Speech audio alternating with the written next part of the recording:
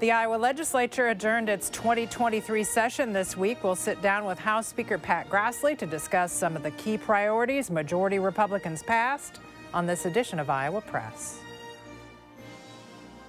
Funding for Iowa Press was provided by Friends, the Iowa PBS Foundation, the Associated General Contractors of Iowa, the public's partner in building Iowa's highway, bridge, and municipal utility infrastructure.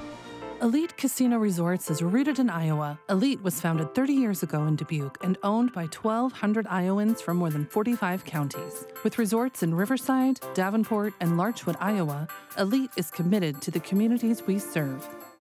Across Iowa, hundreds of neighborhood banks strive to serve their communities, provide jobs, and help local businesses. Iowa banks are proud to back the life you build. Learn more at iowabankers.com.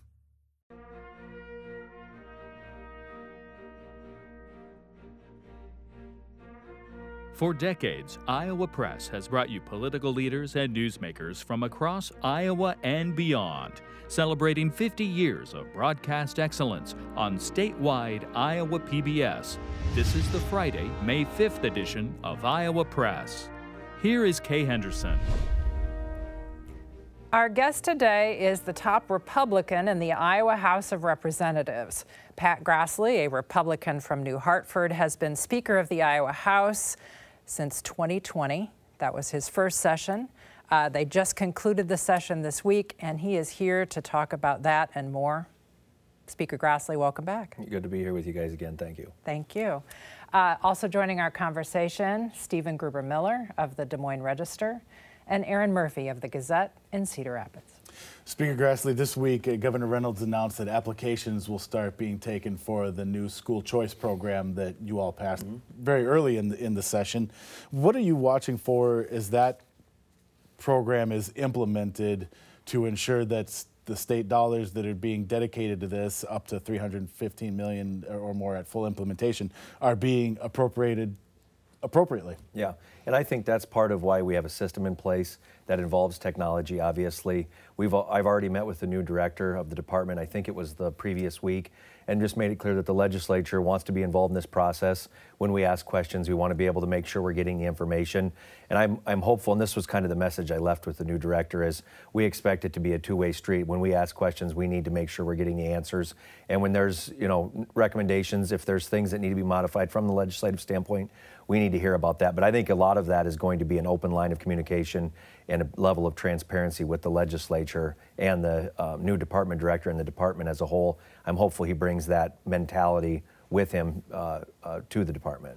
Do you expect to have to work on any legislation next year, or is it more let's see what happens in the coming months? There's nothing that is looming, but I also don't want Iowans to think that whatever it is, no matter what it is, if it needs to be tweaked or there's something that we didn't catch, I don't want to say that, we would do that on any program. It doesn't matter what it is. We want to make sure that the tax dollars of Iowans are being used the way they were expected to be. So you never say never. That's not our expectation, but we plan on being involved with a two-way street in that conversation. And we're hearing reports already that some private schools are raising their tuition rates with this new program in place and this financial assistance being made available.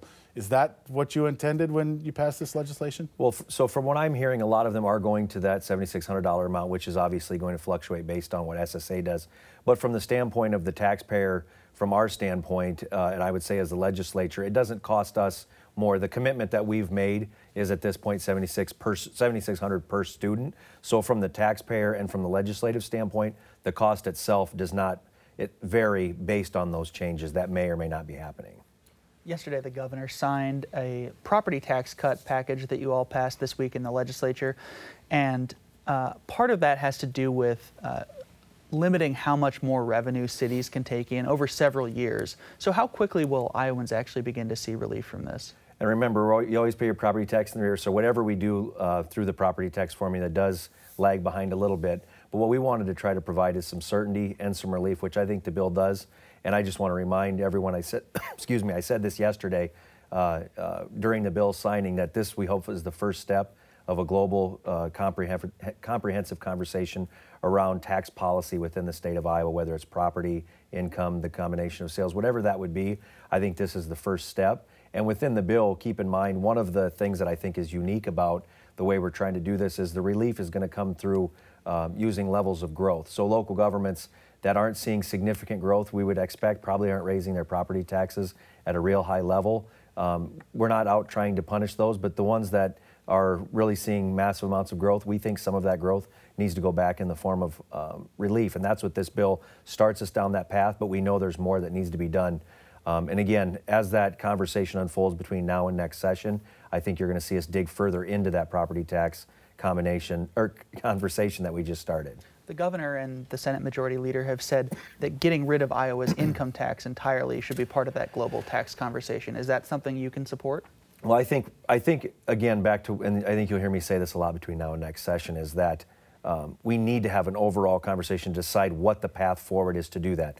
That's a very, very in-depth conversation. If you go to zero, it sounds very good on the surface, and we want to continue to lower taxes, but I would also say be mindful. There's a lot of credits that already exist, exemptions that exist, a lot of things within the tax system that will have to be looked at, and it's not as simple as just going to zero and using the revenue growth that we will see or the taxpayer relief fund or growing within state ending balances to be able to offset that. That is a big decision that has to be made by the legislature working with the governor. So I would say that some of the options that really need to be on the table, like I said, look at further property tax relief for Iowans, look at further certainty for Iowans. We've already passed the state's largest tax cut last session. That's on the books. We could look at potentially speeding that up. We could look at potentially going further. But again, I think you're hearing a lot of things that need to be a part of that conversation, and I think that'll work itself out moving forward.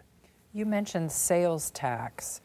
There's been a proposal from Senate Republicans that has never really gained steam over the past couple of years to raise essentially a statewide sales tax and use part of that money for water quality. Is that part of the equation? Well, I think it depends what the end result would be, obviously. That would have to, whatever you're going to do, as you can only go so low based on the revenue and the amount of money that we currently have at the state level. As you continue to go lower, you'll have to be able to put other revenue sources on the table. So that would have to be one of them, but be mindful that that wouldn't be able to be the sole place you could go to offset any other levels of revenue. It could be part of the conversation, but I don't think we want to be in a position where we're adding 4, 5, 6 cents to the sales tax either. So while it could be part of the conversation, I don't think anyone should look at that as the sole offset to be able to continue to do income tax relief.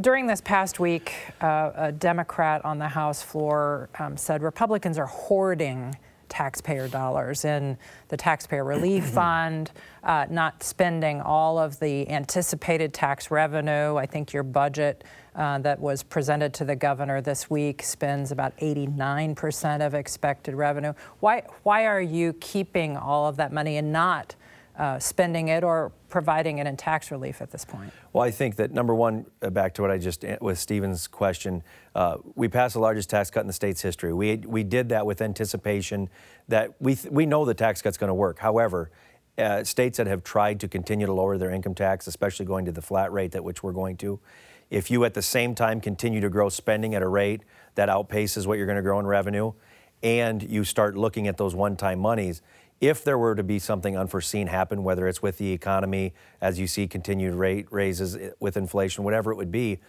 we don't want to put ourselves in a position where we've passed this tax cut that we know is going to work, and then we proactively make decisions that undermine that. We're spending more money on education than we ever have, for example. We're investing significant amounts, if not more than ever, when it comes to Medicaid services. And so the point being, we feel are fulfilling our obligations. However, we've made a commitment to the taxpayer that we were going to lower their tax rates. We don't want to just start now saying, well, we have a little extra money, let's spend it all. And quite frankly, we haven't done that from House Republicans' perspective over the last 12 years, putting our budget together. We use ongoing revenue, so we're not using a bunch of one-time funds to make sure things balance. So my message to Iowans would be, we're trying to show them that we're obviously going to fulfill that commitment we made by saying we're lowering their income tax. One proposal that didn't make it through the session was Governor Reynolds' proposal to make birth control accessible behind the counter. this has been around for about a handful of years now. The governor's been pitching this, and it has not passed despite the Republican majorities in the Iowa Senate and House. Is this just one issue where Governor Reynolds is not in the same space as other state House Republicans? Well, so there may be, even if there's just 50 Republicans that are in the same spot as that, doesn't mean there's not others that are in that space. I think that the conversation and where we've moved this year, I think we made some progress. However, we have 24 new members. Sometimes that plays to your advantage. Sometimes it doesn't. So for a third of our caucus, it was the first time being engaged in this issue. One of the things that we want to see with that proposal that the original proposal does not do is we want to ensure that women are still making sure they're having their annual visits and things like that. We don't want to make it so it's so accessible that you also ignore your other health care and lead to other situations where we're missing pieces within those yearly and routine checkups. So we're trying to move more towards providing it in a situation where if you can't get into your doctor, it's in an emergency type situation. That's what we're trying to move towards. However, not completely upending the system that we have. So I think within the caucus, we've had members that have moved from solid no's that are getting more comfortable as we're working through modifying the language. And I'm sure it'll be something we continue to talk about. And you have those members with those concerns, but you also have some members who are just ideologically on the other side of the spectrum are not comfortable with expanding access to birth control. And that's why I ask, is this just an issue that is doomed to fail in the Iowa State House? I would never make a prediction of that level that it's doomed to fail, but it obviously, clearly based on the last few sessions, faces an uphill climb. But like I said, there's also people philosophically within our caucus that believe in it as well. And so they're going to want to continue to work on it. So it's just like other legislative pieces. You guys have all been around long enough to know that it may take first year might not work, second year might not work. It may be the third or fourth year in which you finally reach a level of resolution. But I think it's something that the legislature should continue to engage in that conversation. I don't think it's something we should just shelve and say it's not an issue we need to look at. And on a similar topic, the Iowa Supreme Court is expected to rule sometime this summer on the governor's request to have the abortion restriction law reinstated. I'm wondering what preparations you're not maybe actively making because we're waiting for the ruling, but what kind of possibilities you're preparing for, including if the court puts the issue back in the hands of state lawmakers, might we see a special session later this year? So, while my answer is probably driving all of you nuts, for the last probably going on 8 months now, I'm not going to change the position we're at. I'm not going to speculate. There's varying rulings that could happen that change what the legislature does. So I don't want to put us in a position where we're putting the cart ahead of the horse. Obviously, our caucus has been pro-life. We've made a lot of advancements within this state on that issue.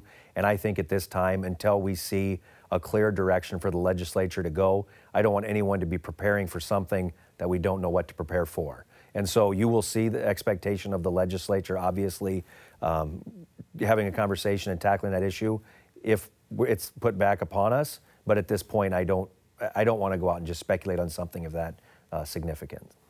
Another session has passed without the legislature taking action on eminent domain. You all in the House passed a piece of legislation, but the Senate did not take it up. Unlike last year, you didn't try to put that into the budget negotiations, really push it towards the end of the session. I'm wondering if you wait until next year to try to take action again on this, is it going to be too late with some of these carbon capture pipelines that are going forward? I think there's varying opinions on what the timeline looks like and whether the legislature's willingness to take action, whether this session was the time it had to happen, whether there's potential still for next year. I don't know if I have a solid answer for that today. I would also say, from the perspective of the House, we passed that in a bipartisan manner with a significant majority of the entire House doing that. Hopefully Iowans see that we sent a very clear message on where we stand, and not only where we stood this session, but going back to last session, we also tried to do some things as well, dealing with timelines of when the process would unfold. So what I would say to Iowans is they need to continue to engage, because we don't know for sure what next session, what the timeline looks like for next year. And House Republicans, if there is a need and there still is the ability for us to weigh in based on what that timeline may look like, I think there'll still be a willingness within our caucus. And the governor has just appointed 2 new members of the Iowa Utilities Board that makes decisions about granting eminent domain for these projects. Do you have confidence that they can handle these these questions when they come before them? And to be perfectly honest with you, I haven't had the opportunity to sit down and have any of those questions answered.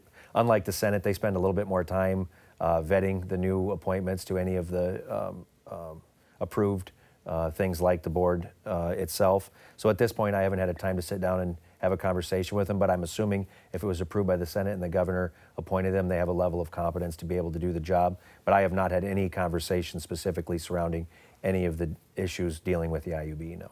To follow up on Stephen's first question real quick, was there any possibility of that pipeline legislation that you all passed being a part of those session shutdown negotiations? Was there an opportunity, or was that off the table? Well, I think the message was pretty clear that there was going to be no action taken from our friends in the Senate, and so we had to make a decision whether it was an attempt in which we actually thought we could make progress, or it'd be a futile attempt, just trying to delay session. And at this point, I didn't feel comfortable that we'd be able to see any level of movement. So I think we made the decision. We were very clear in our position. Our bill was a very strong bill that had been developed, and it was the basis of it was supported by the Farm Bureau, the largest land-owning organization, or not land-owning, that represents the largest amount of landowners within the state. And I would just say that we sent a very clear message. Some of that has to play itself out through the grassroots efforts of people engaging as well. This past week, the legislature took final action on a bill that Republicans call the Youth Employment Bill. Democrats call it the Child Labor Bill. When it came before the House, you made some sort of significant changes in regards to 14 and 15-year-olds and their ability to do certain jobs. Why did you make that decision? Well, and I think it was touched on this week during the legislative session, not only during debate, but also in the close down of session. That was an issue that the minority party approached us as a very, obviously they've had concerns about a lot of the bills that we had, and we knew we couldn't reach any resolution on some of the topics we've taken up this session. This one, for example, we felt that they brought some positive pieces to this conversation, so we tried to work with them to develop some changes. And I just remind everyone that one of the examples in this bill, because I think it's being spun up to be not necessarily what it is, this is about trying to encourage and give the ability for younger Iowans to be able to be in the workplace. For example, instead of having to leave the workplace at 7, they can work till 9. I think some of those things that we did within the bill were being overblown, that we were forcing people to be in the workforce. This is for kids that want to enter the workforce, and quite frankly, I think it will benefit not only our employers, but I think it will be a positive step forward for young people within Iowa that want to find themselves in the workplace. But I think ultimately, back to your question, Kay, we were able to take what we saw as some differences we could work through. Now, that doesn't happen on every bill because that just isn't possible on some, but on this one we felt that was possible. One part of the bill it would examine the driving ability of teenagers. Yeah. There's a graduated process for teens right now to get a driver's license, and there are some places they can't drive. Driving to work, is that something to and from work? Do you think that's something teenagers who are a little younger should be able to do? And I think that's why we landed with the study, because there's been other versions of not only in that bill and other bills that would continue to expand it. We've already taken some steps to expand graduated driver's license and where you can go. And I think we probably ended in the right spot at this point in time. Instead of just piecemeal one at a time for this job, for that job you can drive, I think it is time for the legislature to examine that and then make a policy decision more at the global level of what is the right decision versus just one-off bills that we've kind of been looking at throughout the last couple sessions. And finally, a bill about adults driving, hit a stop sign. You're not going to address distracted driving. Why did that fail? It didn't fail, it just never got brought up. Just the obvious answer is we didn't have the support to be able to move forward within the caucus. But I would just say there are still concerns from members of our caucus who do not feel comfortable just for having the ability that if you were even to have your cell phone in your hand, that now is a primary offense. And so there's still some of just the logistical questions within the caucus that how would this work? What are the actual impacts? Is this going to be taken too far? How does it limit itself just to distracted driving? And who's to say whether it's a phone in my hand or a potential pop? And the point is that ambiguity, there's just members that aren't comfortable at this point in time to be able to get to level of support. The governor's plan to reorganize the executive branch of state government was passed through the legislature and is in the process of being implemented. Now, one of the criticisms of that proposal was that it ceded too much authority to the governor's office. Do you agree with that assessment? No, I think it was time, and I think it's actually a very bold move for the governor to take that probably was overshadowed by some other issues within that we took up this legislative session. But when you, for example, have more cabinet level positions than what the federal government has, I think if there's one thing we know about Washington, they're definitely bloated. We don't want the state to be resembling anything like that. So some of those types of decisions that were made, I think were the right thing to happen within state government. It's been years since we've really taken a big look at this internally. And I think the one thing that's positive about it, as we had already started to make some transitions with DHS and public health, that with the right director in place, which we have right now, we've been able to make that transition. You haven't heard any outcries of any lack of services or any, during that transition, a disaster in the department. So it was a good guideline that the largest department was able to do this. I think it shows that we can do that within state government with the right people leading it. And so I think that's kind of the model that this followed. The legislature holds the purse strings.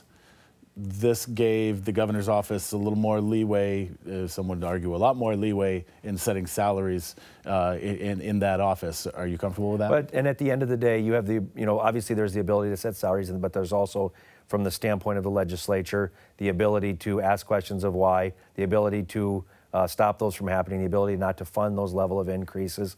But I would say more importantly, if we're going to, and the Department of Human Services is a perfect example, to have the right people to be able to make that kind of transition, I think we have that right now in Director Garcia, and to be able to keep and retain people like that in these other departments that we're trying to bring together, I think you need to have the ability to have the right person at the helm.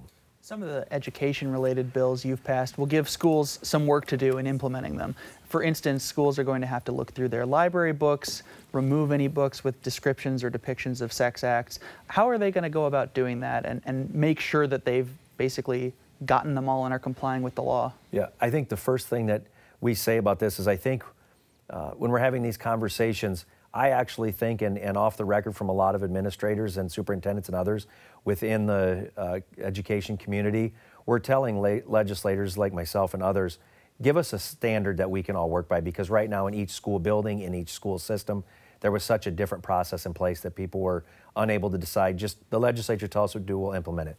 I think the most important piece, back to the specific for age appropriate, we recognize you're not going to be able to go through and audit every single book you have on the shelves over the next week or two. That's not what we're really talking about. We expect that process to take place, however.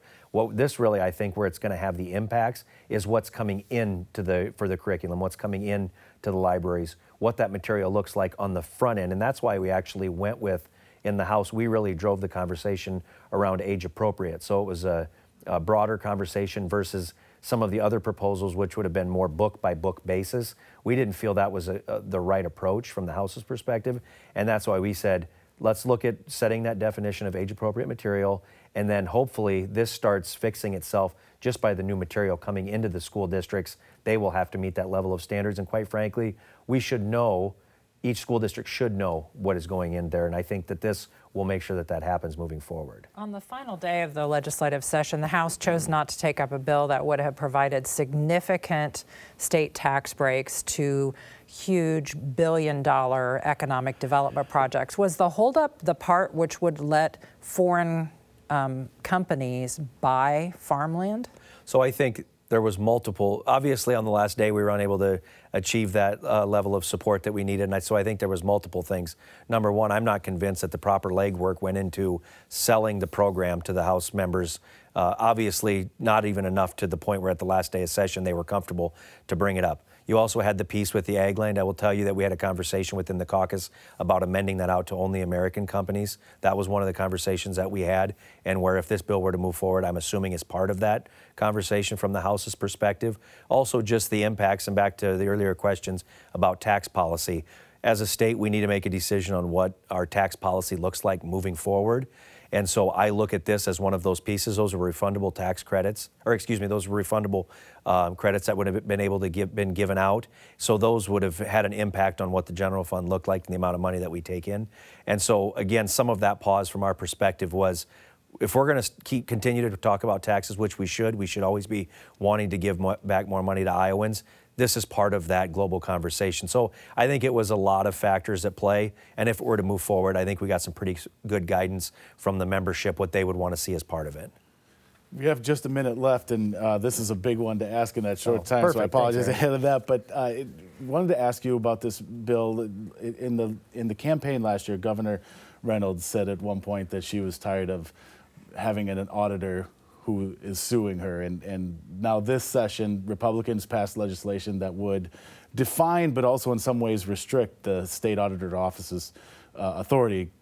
Democratic Auditor Rob Sand is the only currently statewide elected Democrat. How do you convince Iowans that that was not a legislation move purely for political reasons? Well, I would say twofold. At no point does Auditor Sand's name appear in the bill. This is about the office of auditor. Republicans have held this office in the past, so it's not like this has been a Democrat-controlled office, the first thing I would say. Secondly, we feel very strongly that personal information like your vaccination records, for example, which in a recent court ruling, even the court said the auditor had restrictions upon him that he didn't feel that he had. So this wasn't just the legislature. Even the Supreme Court of Iowa said that these need to be restricted. And so we followed through with that. But for this to be portrayed to be political, I think would just be trying to derail us from what the real conversation was about.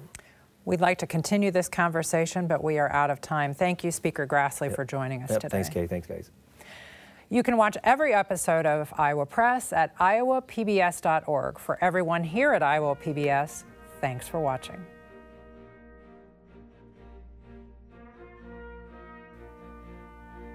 Funding for Iowa Press was provided by Friends, the Iowa PBS Foundation, the Associated General Contractors of Iowa, the public's partner in building Iowa's highway, bridge, and municipal utility infrastructure. Elite Casino Resorts is rooted in Iowa. Elite's 1,600 employees are our company's greatest asset. A family-run business, Elite supports volunteerism, encourages promotions from within, and shares profits with our employees. Across Iowa, hundreds of neighborhood banks strive to serve their communities, provide jobs, and help local businesses. Iowa banks are proud to back the life you build. Learn more at iowabankers.com.